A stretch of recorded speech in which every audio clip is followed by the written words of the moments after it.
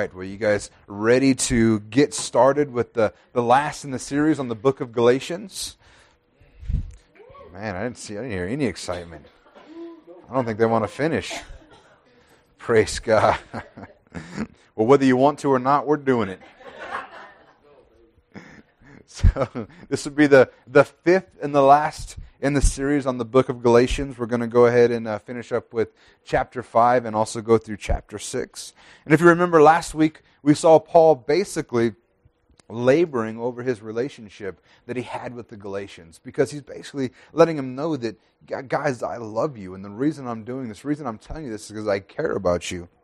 I'm not trying to puff myself up, but it's because I love you, and you know why I was there, why I planted the church, and why have things changed. But he labored over his relationship with them. And then we took a little bit of a look at the difference between the old and the new covenants. And then we saw that if we choose to basically keep any part of the law, then we're obligated to keep the whole law. We can't pick and choose. It's not choose your own law. You gotta stick with it if you're going to try to follow it. But thank God that we're not under the law. We're actually under grace this morning. Amen. And now this week, Paul's going to just implore the Galatians to walk by the Spirit and not by the flesh. And he's going to describe what that looks like in a believer's life. Amen? You guys ready? All right. Galatians 5:16 through 18. It says, "But I say, walk by the Spirit, and you will not gratify the desires of the flesh. For the desires of the flesh are against the Spirit, and the desires of the Spirit are against the flesh. For these are opposed to each other, to keep you from doing the things you want to do. But if you are led by the Spirit, you are not under the law." Sorry, I had to find my water. You see, as Christians, we're living out what was written in Ezekiel. In Ezekiel 36:27, it says, "And I will put my Spirit within you, and cause you to walk in my statutes, and to be careful to obey my rules." And what that is God placed His Spirit inside of us. And you'll notice in that scripture, it says, "I'll put my Spirit in you and cause you to walk in my statutes." It says the Spirit causes us to walk in His ways. And that's a good thing, because if you've ever tried to do it on your own, at least in my life, I failed terribly at it. I wanted to walk right. I wanted to do the right thing. Matter of fact, Paul talked about it, I believe, in the book of Romans, where he said, I wanted to do the right things. I agreed with the law, but I just couldn't. Sin inside me wouldn't let me. But God has placed His Spirit inside of us, and He's made us brand new, and it influences how we live our lives. When the believer gets saved, a miracle takes place at that moment. You know, this is not just a decision you make in your head and everything from that point forward changes, but a miracle takes place inside of you. And your old nature is removed. Your old nature is crucified and dies with Christ, and you're given a brand new nature inside of you. And at this point, one of two things can happen. We can live from the reality of this new nature inside of us and begin living how God has created us to be. Or we can slip back into our old ways, our old habits, and our desires. We can, like the scripture says, a dog returns to his vomit. We can go back to those old things. And it ultimately begs the question, did we really make a real decision for Christ? If our life doesn't change, if there's no change, then what really happened? Was it just lip service, or did we actually receive the grace of God inside of us? And it's not to say that I don't want you to take me as if you get saved and everything doesn't change automatically, then nothing's happening. But we should notice some things. There should be some change. There should be some progression. For some people, it happens overnight. Their whole life is completely changed. It didn't happen that way for me. It took some time. And my life gradually, as I gradually grew into what God had created me on the inside, I like to think of it as your body has to catch up to the work that was done inside of you. But there's always progression, there's growth, there's something happening, there's evidence for what happened. But if we just go back to the old ways, it begs the question, did we really make that decision, or was it all lip service? But if we walk by the Spirit, then we're living from that new nature that has been placed inside of us. That is why as Christians that we work from victory and not towards it. And we're not working towards wholeness, as a Christian, but from wholeness. We're not working towards righteousness. We're not trying to become righteousness, but we're living our life from righteousness. And we're not working towards freedom, but we're working from freedom. The reality that those things have happened inside of us. We are made free. We are victorious. We are whole. And we're living from that instead of working towards it. If you can get your mind wrapped around that, it'll change your whole view of how you live your life. Recognizing that you're not trying to become righteous, but you already are righteous, so just live it out. That's why Paul says that when we walk by the Spirit, we're not gratifying the desires of the flesh, but the desires of the Spirit are against the flesh, and vice versa. It says when we walk by the Spirit, we're not going to gratify the desires of the flesh because we're living from something different. We're walking in the reality of the finished work of Jesus Christ in our lives. And our minds are on things above. Our spirit is in line with His Spirit. And they walk side by side. We'll see a little while later that we're to walk in step with the Spirit. And we're not focused inwards on the desires of the flesh, but we're focused outwards because of the change that's made inside of us. But one of the biggest problems that we can have is we forget what has been done inside of us. We forget that we've been made brand new. We forget that we're victorious in Jesus. We forget that we are free, and we slip into the autopilot mode of our old life. We begin to slip back into those old habits because we forget. That's why we need to spend time on our Word so we can look at what God says about us and we can remember who we are in Christ. Because so often we slip back into those old ruts without even realizing it. That we're not those people anymore. That old man is dead and gone. He was dead and buried with Christ, and you were given a new spirit inside of you. Or for others, maybe there's Christians that have never even been told these things. I know that's how it was in my life. When I was little, I got saved, and I knew I needed to be saved, but nobody ever taught me correctly what that meant. It's like old Mr. Yates during the Great Depression. And he was living in the Great Depression. He lived on this huge ranch.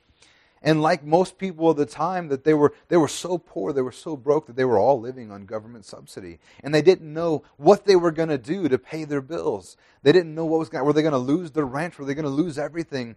And an oil company came into Mr. Yates and he said, "Hey, we think that there's some oil on your land. Can we go ahead and just dig a pilot well?"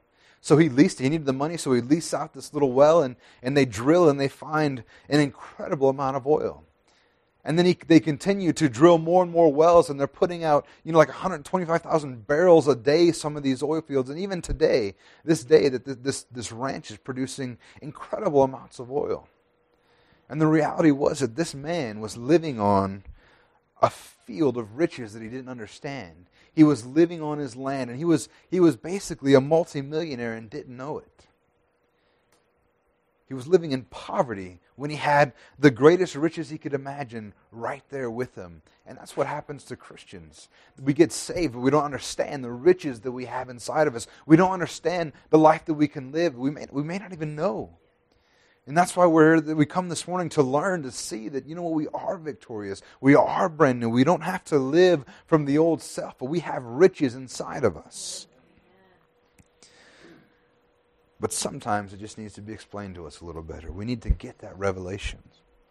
In Acts 18:24 through 26, it says, "Now a Jew named Apollos, a native of Alexandria, came to Ephesus, and he was an eloquent man, competent in the Scriptures, and he had been instructed in the way of the Lord, and being fervent in spirit, he spoke and taught accurately the things concerning Jesus, though he knew only the baptism of John.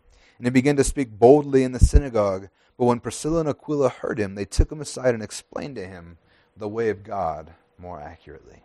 Sometimes we just need to learn the things that we didn't know. And then we can finally have a revelation of that victory in our lives, that freedom in our lives. And like I said, that's the way it was for me. I got saved and lived 20 years on the start line. I never left. I never did anything for God. I never lived a godly life. I just kept trying to do things my way. I wanted to be good. I tried to do the right things, but I didn't know that I was already free. I didn't know that I was already victorious. I was working towards them instead of living from them. And if you can get your head around that, it'll change the way you live your life. Amen? And then Paul also begins to explain how these two are opposed to each other. The desires of the flesh are against the spirit, and the desires of the spirit are against the flesh. These are opposed to each other. They're like the opposite sides of a coin. You can't have one and have the other. It's one or the other. You're either walking by the spirit or you're walking by the flesh. This is why Christians, it should not be a habit for Christians to sin. Christians should be living sin-free lives. And I recognize that on occasion that we sin. It's true that many of us still do. Even pastors still sin. But it should definitely be a rare thing. It shouldn't be our habit. It shouldn't be our mainstay. Because we can't have both. Even those moments when we have those lapses of judgment or moments of weakness, it's because we've turned away from the Spirit. That's why it says to repent. Because you're either looking at the flesh or you repent, which is just an about face, or you're looking at God. It's one or the other. You can't have both. They're opposite sides of the coin. There is no middle road when it comes to these things. At best, people try to straddle the line in between, but then it just becomes works. At that point, there is no middle line. If we're led by the Spirit, then we're not under the law. We aren't to fight against the flesh. Did you know you're not to fight against your flesh? Because the victory is already won. There's no fighting. If you're fighting, there's a problem. Don't fight against your flesh, but instead be led by the Spirit. Be led by the reality of what's happened inside of you. We can't defeat our flesh by our own doing. If we could have, Jesus would have never had to die from us.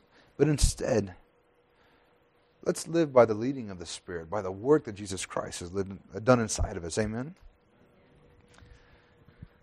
In Galatians 5:19 through 24, it says, "Now the works of the flesh are evident: sexual immorality, impurity, sensuality, idolatry, sorcery, enmity, strife, jealousy, fits of anger, rivalries, dissensions, divisions, envy, drunkenness, orgies, and things like these." This list isn't even exhaustive. It's a long list, and it's not exhaustive. It says, "and things like these." In case you were like, "Whew, mine's not on there." Things like these. If it's a sin, it's on there. He says, "I warn you, as I warned you before, that those who do such things will not inherit the kingdom of God. But the fruit of the Spirit is love, joy, peace, patience, kindness, goodness, faithfulness, gentleness, self-control. And against such things there is no law. And those who belong to Jesus have crucified the flesh with its passions and desires." You know, it doesn't take a rocket scientist to recognize that these things up here in this list are not the things of God. You know, you can even ask a non-Christian and they'll tell you that, no, those aren't godly. But the reality is that the types of people that do these things, they're not going to make it into heaven. The types of people that do these things are people that aren't saved. And who you are dictates what you do. If you're saved, if you're brand new, you've been made new on the inside, that's going to dictate what you do. But if you're ruled by the flesh and its indulgences, it'll also dictate what you do. And somebody who's ruled by the flesh, someone who's not saved, that hasn't experienced the love and change that Jesus brings, these are the kinds of things that they do. So then, the question that I've always asked when I read these things, because this is pretty cut and dry, as I warned you before, those who do such things will not inherit the kingdom of God. We have to ask the question then, wait a minute, I know some Christians that have done these things. I'm a Christian, I may have done some of these things. Does that mean that I'm out? Have I been given the boot? Anybody asking that question? In 1 Corinthians 6, 9 through 11, this is Paul speaking, a very similar line of argument. He says, "Or do you not know that the unrighteous will not inherit the kingdom of God? Do not be deceived, neither sexual immoral, nor idolaters, nor adulterers, nor men who practice homosexuality, nor thieves, nor the greedy, nor drunkards, nor revilers, nor swindlers will inherit the kingdom of God." But the key point that he says after this one, he says, "And such were some of you. But you were washed, You were sanctified, you were justified in the name of the Lord Jesus and by the Spirit of our God. You see, Paul was speaking to the Corinthian church in that instance, and it's obvious that the people of that church, the Christians, were doing those things. If they weren't doing those things, Paul wouldn't have had to deal with it, right? He wouldn't have wrote the letter if they weren't going through some of that stuff. But Paul says, that's who you were. That's not who you are now. He says, such were some of you, but you've been washed, you've been cleaned. He says, that's who you were, not who you are now. Stop acting like who you were. You see, the people that aren't saved, the people that haven't had their life changed, that aren't born again, this is the kind of things they do because they're ruled by sin. But as Christians, these aren't the kind of things Christians do. So if you're doing them, stop acting like your old self. That's not who you are anymore. It's like the man who was going on a business trip, and he's running out of time. He didn't plan right. He needed some stuff dry cleaned. So he's going through the phone book, and he sees this store across town that says 1 hour dry cleaning. So he rushes down there. He walks up to the counter, and he says, hey, I need this done in an hour. And she goes, well, sorry, the soonest we can have that done for you is next Thursday. It's Monday. It's like, wait a minute, next Thursday? It says 1 hour dry cleaning. That's the name of the store. And she goes, oh, that's just our name. Some Christians are like that. That's just what I call myself, a Christian. We don't want to be like this 1 hour dry cleaner that can't get your laundry done but for a week. That's not who we are. We're Christians. Let's live that way. That's who we used to be. Let God work through your life to get through those things. Let God do His work inside of you. We don't want to be Christians that are not living the life that we're making a claim to. And then when we do slip up, because we might, don't lose heart. Don't check yourself off. Don't go, oh man, I messed up again. I guess I'm out. Like I said, if this is your lifestyle always, then we got a problem. But making a mistake, the Bible says that the righteous man falls 7 times, but he gets back up 7 times. If you fall, get back up. In 1 John 2:1 it says, my little children, I'm writing these things to you so that you may not sin. But if anyone does sin, we have an advocate with the Father, Jesus Christ the righteous. We ought to not sin. We ought to live holy and blameless lives because that's the result of the work that was done inside of us. But if we do sin, if we do fail, if we do fall, Jesus paid for those sins too. Not just the ones you've committed, but even ones you may commit in the future. Those were paid for as well. So, if we know that we're supposed to walk by the Spirit, what does that look like? What does living by the Spirit look like in our lives?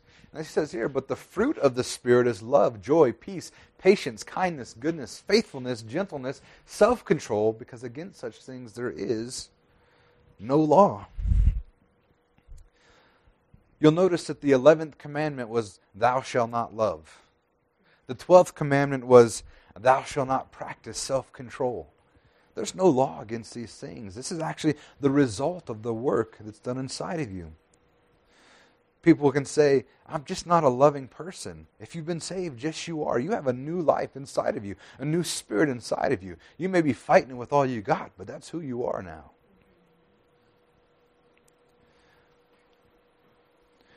When we walk by the Spirit, this is the fruit that's produced in our lives. And if you've ever met anyone that's been truly saved, then you'll know that there's a difference in their lives. You look at their life and you're like, wait a minute, that's not the guy I used to know. And they're like, yeah, that's right, he's dead and gone. This is the new me. And it's Jesus inside of me. So how is it that we can walk that way, that we can live that way? It's because our flesh was crucified with Christ. It says, and those who belong to Jesus Christ have crucified the flesh with its passions and desires. You know, there's this idea going around a lot of churches that we have to crucify the flesh. Anybody ever heard that? You must crucify your flesh. Does that word say crucify? It says crucified. I want you to know this is past tense. This has already happened. It says those who belong to Christ Jesus have crucified their flesh. It's not something we do daily. It's something that's been done. This is past tense. By faith, we were crucified with Christ. When Christ was crucified, our old self was crucified. Romans 6:6 says, we know that our old self was crucified with him in order that the body of sin might be brought to nothing, so that we would no longer be enslaved to sin. And by faith we accept what God has said about us and about the flesh. And that's it. It's been crucified. It's been killed. It's done with. And then in Romans 13:14 it says, but put on the Lord Jesus Christ and make no provision for the flesh to gratify its desires. When we put on Jesus, there's no room for the flesh. Like I said, walking by the Spirit or walking by the flesh, it's two opposite sides of the coin. It's only one or the other. And when we put on Jesus, we make no provision for the flesh. When we walk and we are led by the Spirit of God who lives inside of us. Amen?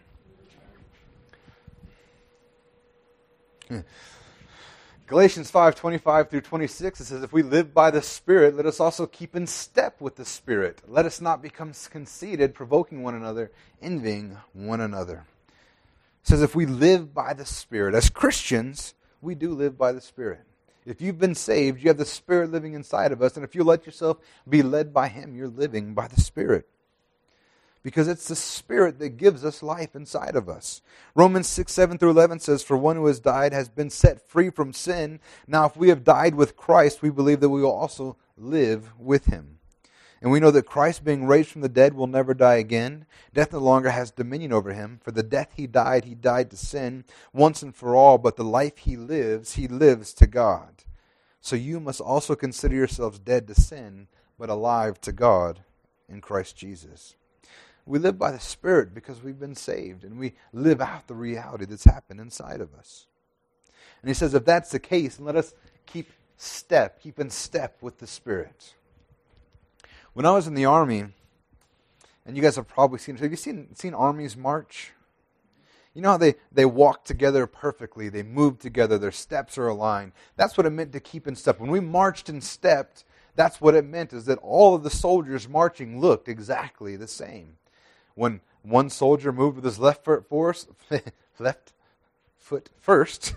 wow, that was a good one. Then the other soldiers did as well. When they began to make a left turn, the whole thing turned as a unit. And that's what keeping step was in the military. And the same thing is true for us as we keep step with the Spirit. That means that we imitate what the Spirit is doing. That means that these fruits right here, the spirit of love, joy, peace, patience, kindness, goodness, faithfulness, etc. It's because the reason why those are produced in our lives is because we're keeping step with the Spirit. That's who the Spirit is. And when we align ourselves with Him, when we walk with Him, when we keep in step with Him, then we're going to look just like Him. Just like the soldier in the back of the platoon is in step with the person in the front. They're all in step together. They look like each other. And the same is true for us, being in step with the Spirit. His love becomes our love. His compassion becomes our compassion. And I want you to know the Spirit is not conceited. The Spirit does not provoke people. And the Spirit is not envious. When we find those attitudes coming forth in our lives, because we're no longer in step with the Spirit. But if we are in step with the Spirit, we won't have those attitudes in our life.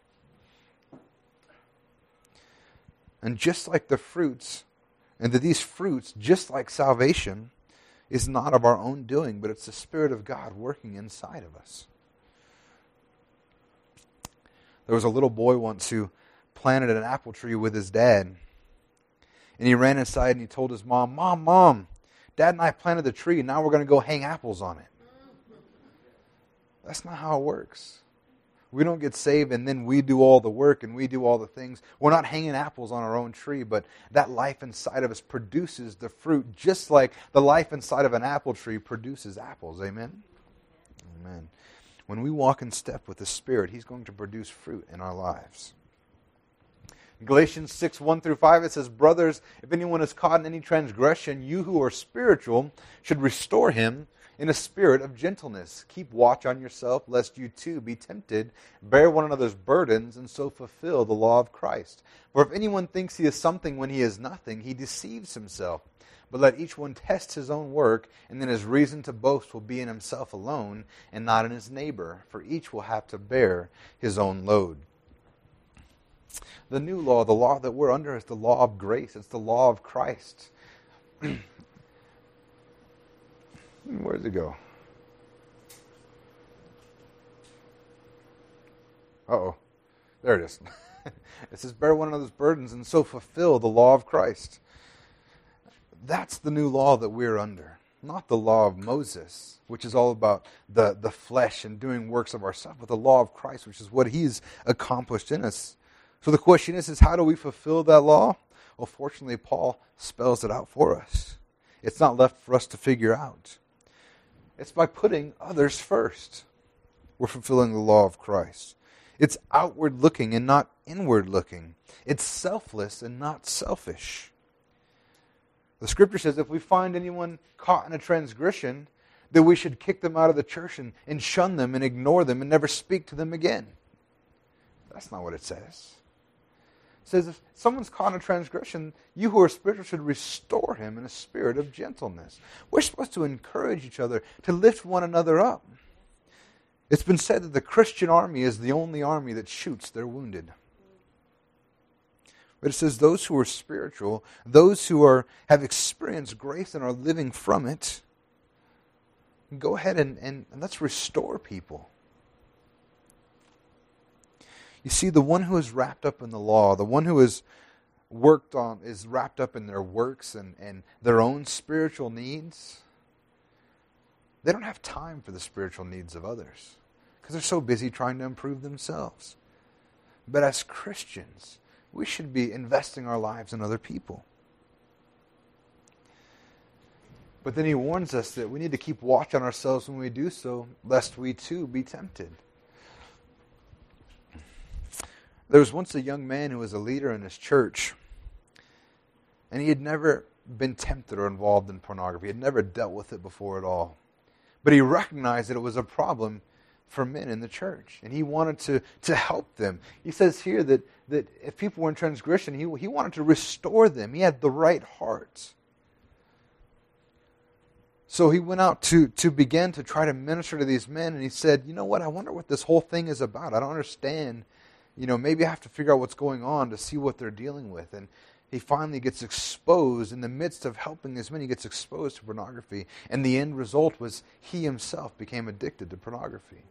We need to be wise about how we're doing things as well. We need to make sure that we're paying attention. We don't get wrapped up into the very same things that we're trying to lift people out of. Amen?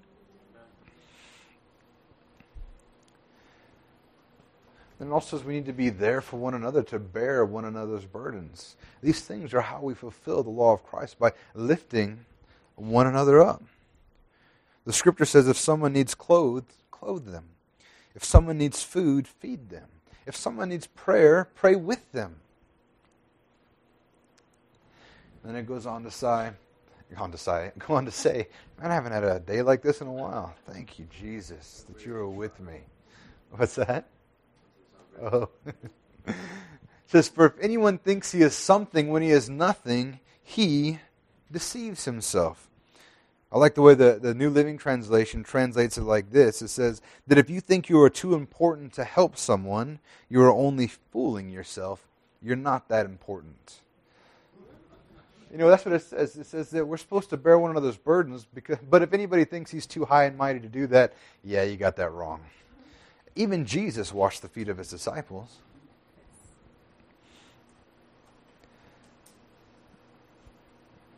And then he goes on to say in verse 4, but let each one test his own work, and then his reason to boast will be in himself alone and not in his neighbor. It almost seems like we got a contradiction here, right? First it says, bear one another's burdens, and then it says that we have to bear our own load. But the idea here is that we're responsible for our own actions ultimately. We have to bear our own load. We can't have faith for somebody else. We can encourage people. We can lift them up. We can do our best to restore them. That's about bearing their burden, to help them get to where they need to be. But ultimately, they have to make the decision themselves. And the same is true in our lives. We have to make that decision as well, to bear the burden in our own lives. And when we look at our own work, when he's talking about bearing his own load, and then he says right here, let each of us test his own work. What it's talking about when we look at our lives is that we don't do it in the light of other people's. Have you ever had somebody say that, or even in your own life go, man, this is pretty bad, but John's a little bit worse, so I guess I'm not that bad. Anybody ever done stuff like that? Like, man, I guess I'm not that bad. I mean, if you look at the other people I work with, I'm pretty good compared to them. And that's what he's talking about here. It says, let each one test his own work, and then his reason to boast will be in himself alone and not in his neighbor. Don't compare yourself to other people, and then bear your own load. Because ultimately, you're responsible for yourself. What other people are doing is not going to make an impact in your life. You're never going to be able to stand before God and say, but everybody else was doing it. You're going to be responsible for yourself. Amen? And then in Galatians 6:6-8, it says, let the one who is taught the word share all good things with the one who teaches. Do not be deceived. God is not mocked. For whatever one sows, that will he also reap. For the one who sows to his own flesh will from the flesh reap corruption, but the one who sows to the Spirit will from the Spirit reap eternal life. Paul goes on to say that, preachers and teachers should be compensated. That's why when we have a guest minister come in, I always let everybody know, hey, let's be generous to them. We're going to take a special offering from them because they're sowing into our life spiritually. They have a right that we should be sowing into their life with material things. This is why pastors should get paid. Because it's right to share material blessing with those who impart spiritual blessing. Paul, if you look at the scriptures, he didn't receive money from those he was ministering to. He didn't want money to be a stumbling block for those who were unsaved. But he did teach that if you were in a church, that the people that were part of that should be supporting those who were teaching and preaching. They should be supported by the gifts of the people. But he also talks about it in light of sowing and reaping. It's not just about the pastors being taken care of. It's not just about the preachers and teachers being taken care of. It's talked about in this idea of sowing and reaping, which is a principle that you'll find all throughout the entire Bible. You reap what you sow. Matter of fact, this idea is it's so ingrained in the world. It's such a law of God that even non-Christians understand what this means.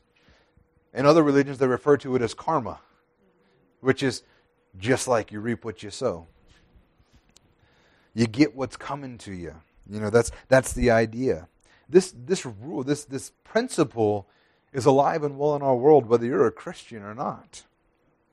And the idea being taught here is not just about pastors being taken care of, like I said, but it's also about the needs of the believer being met as well. When we sow into other people's lives, then we reap what we sow. Whenever you plant a kernel of corn, how many know that a grapevine is not going to spring up in its place? If you plant an apple seed, an oak tree is not going to spring up in its place. Whatever you reap, you will sow.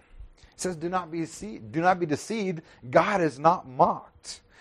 Basically what he's saying is that this is going to happen. It's not sometimes. It's not every now and then. It's not something you can trick God with. This is the principle that this world operates on. And it's a fact. God will not be mocked. This means that we can be sure that this adage is true in our lives. But the other thing about sowing is that not only do you receive what you put in the ground, right? Because this is an agrarian example. Whatever seed they put in the ground, that's what grew up. But did you ever notice that when you plant something in the ground, the return is always way more than what you put in? And this is a good thing when we talk about sowing love, right? If we sow love into someone's life, then we're going to receive an abundance of love back into our own, right? We'll reap even more. If we sow our finances into something, then we'll reap even more. And these are good ideas that we all like, right? Like, man, this is going to be awesome. We're going to get it back. But we often forget that when we sow ungodly things, the principle is the same. If we sow bitterness, we shouldn't just expect an equal return of bitterness, but we're going to reap a harvest of bitterness in our lives. If we sow negativity or selfishness or gossip, then we're going to reap those very things. We always reap more than what we put in. When you plant a kernel of corn, does a single kernel return? No, you get a stalk with thousands of kernels of corn on it. And the same is true for everything that we sow in our life. And if we sow to our own flesh, we're going to reap from the flesh corruption. But it says if we sow to the Spirit, we'll from the Spirit reap eternal life. Amen? In Galatians 6:9 through 10, it says, and let us not grow weary of doing good. You know, if it tells you not to grow weary of doing good, it's possible to grow weary of doing good. They wouldn't warn us not to if it wasn't a possibility for it to happen. It says, for in due season we will reap if we do not give up. So then as we have opportunity, let us do good to everyone, and especially to those who are of the household of faith. The other thing about sowing and reaping is that it takes time. We live in a microwave generation today. We live in a world where we can put a burrito in the microwave, and in a minute and a half we can have a hot, kind of tasty meal. But that's the generation we live in today, right? We want it now. But unfortunately, God's promises don't work like that. The Bible says with faith and patience we inherit the promises. Paul says, let us not grow weary of doing good, for in due season we will reap if we do not give up. And that's one of the biggest downfalls, especially young Christians can fall into, is they're like, man, I heard the pastor talking about tithing, and if I tithe, it's going to come back on me, and I tithed last week and nothing happened, so I'm not doing this again. Or man, they said if I sowed love, then I would get it in return. So I went to work, and there's this guy that's always a problem. He's always causing me trouble. So I decided to be nice to him, and I did it for one day, and nothing changed. So I'm done with this. The Scripture says, don't grow weary of doing good, for in due season you will reap. As Americans, we got this all screwed up. The whole idea of this instant gratification. I mean, we have that for everything now. We don't even have to go to the movies to see a movie. We don't have to go to Blockbuster anymore to get a movie. We used to have to drive all the way down to Blockbuster, rent it, throw it in. Somebody inevitably didn't rewind the tape, so then you got to hit rewind, and you're all upset. And then we watch the movie, and then we got to take it back. Nowadays, you just flip on Netflix, and it's right there. It's instant. That's the society that we live in. We want it now. But it's not like that always. Sometimes we have to wait. We have to be patient. But if we don't grow weary, if we don't give up, then we will reap. It's not a you might reap, we will reap if we give up.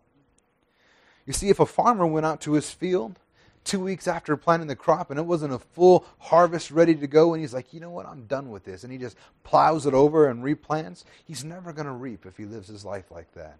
But if he waits, if he tends his crop, if he continues to do those things, he'll continue to reap.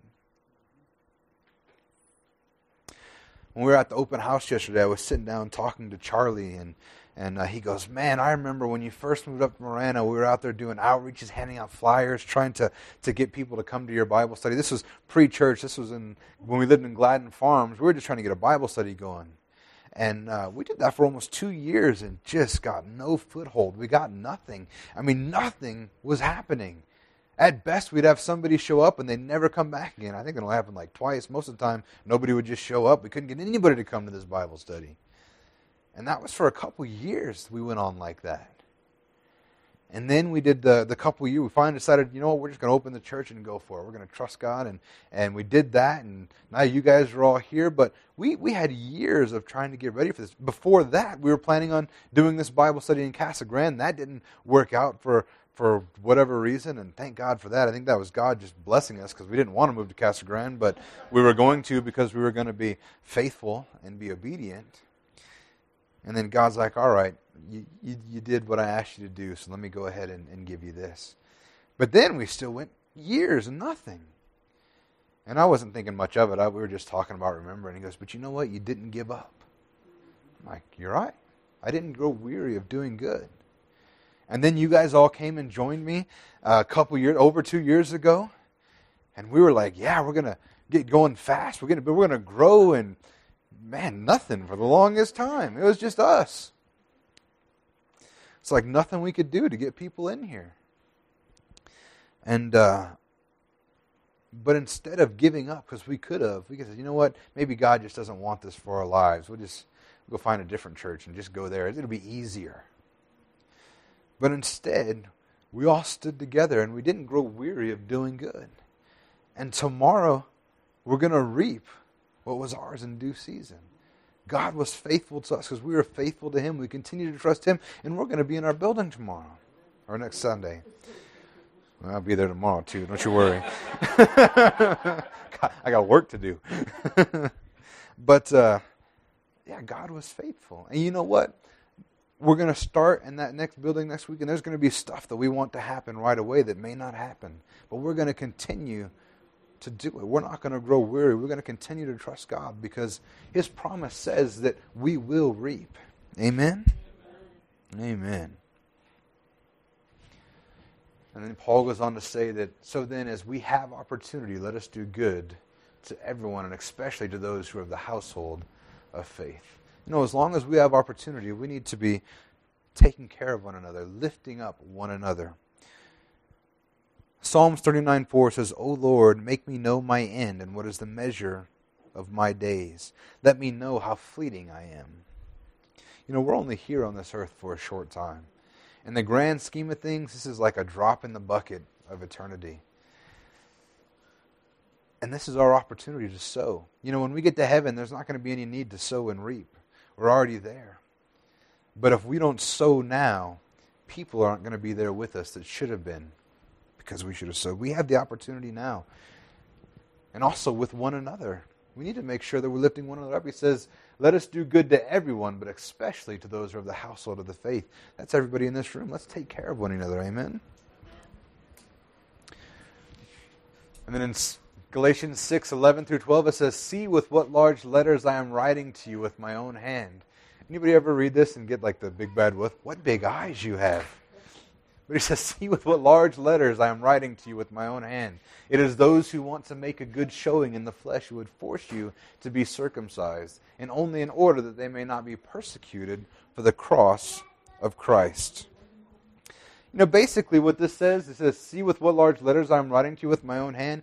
Basically what he's saying is, hey, pay attention to this. I'm writing this myself.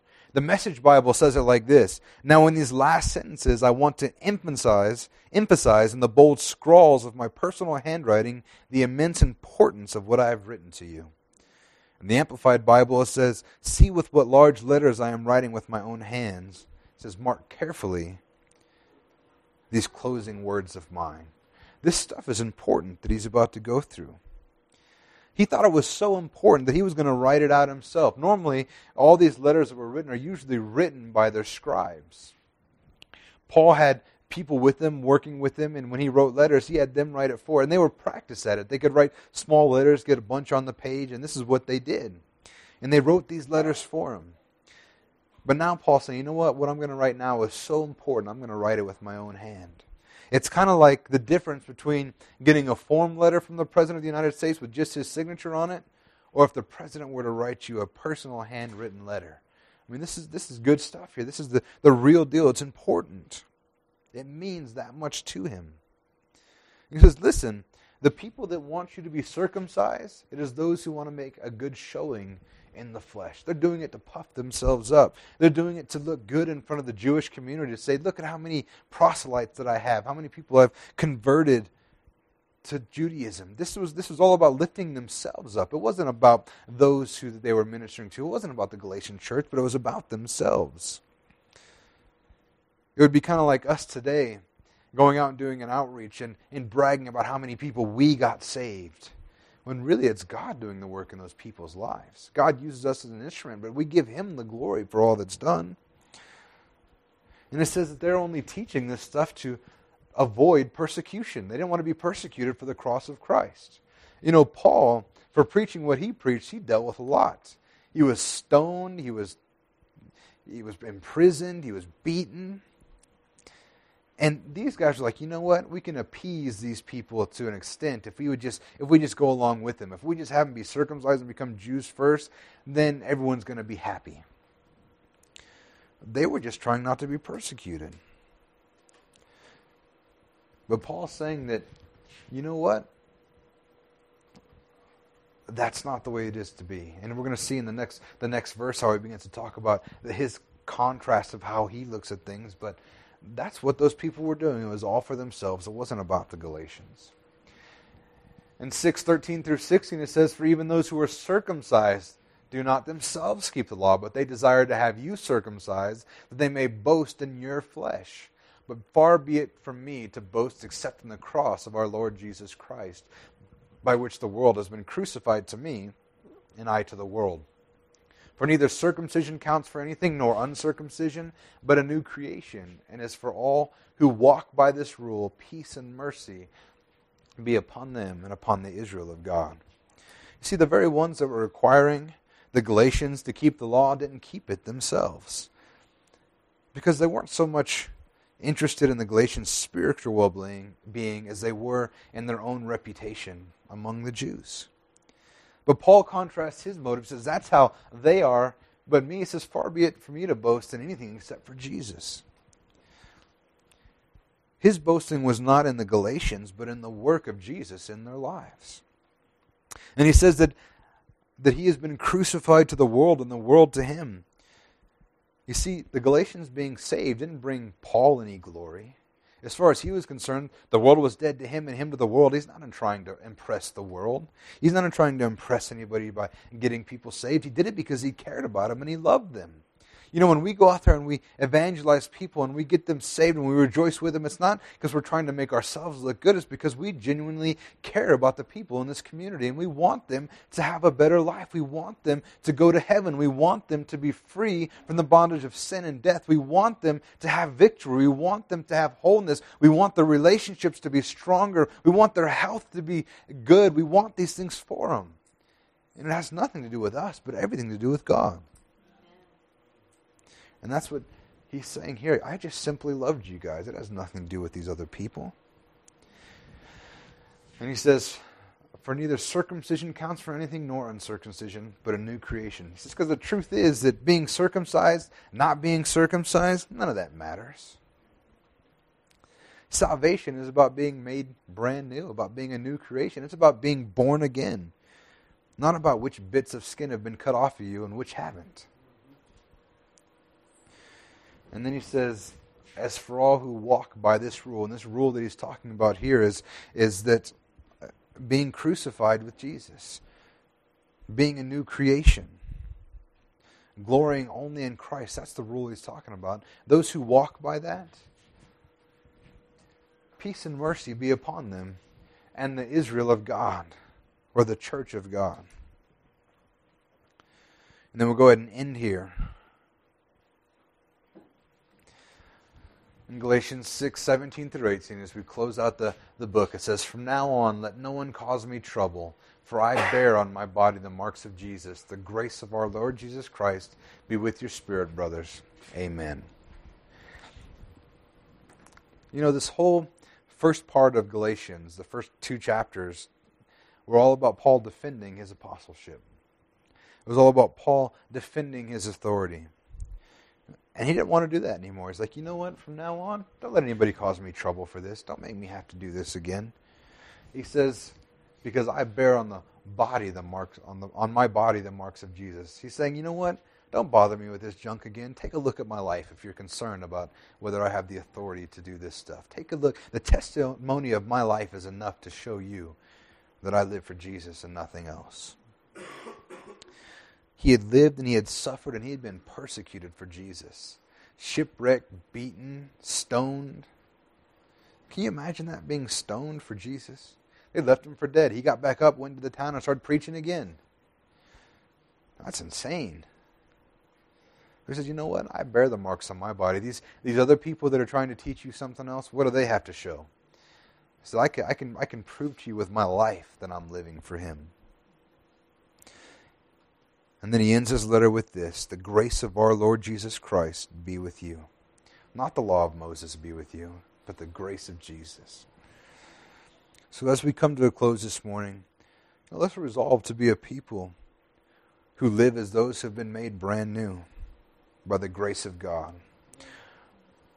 Let us live out the law of love in our lives. Amen? Amen. Let's go and stand to our feet.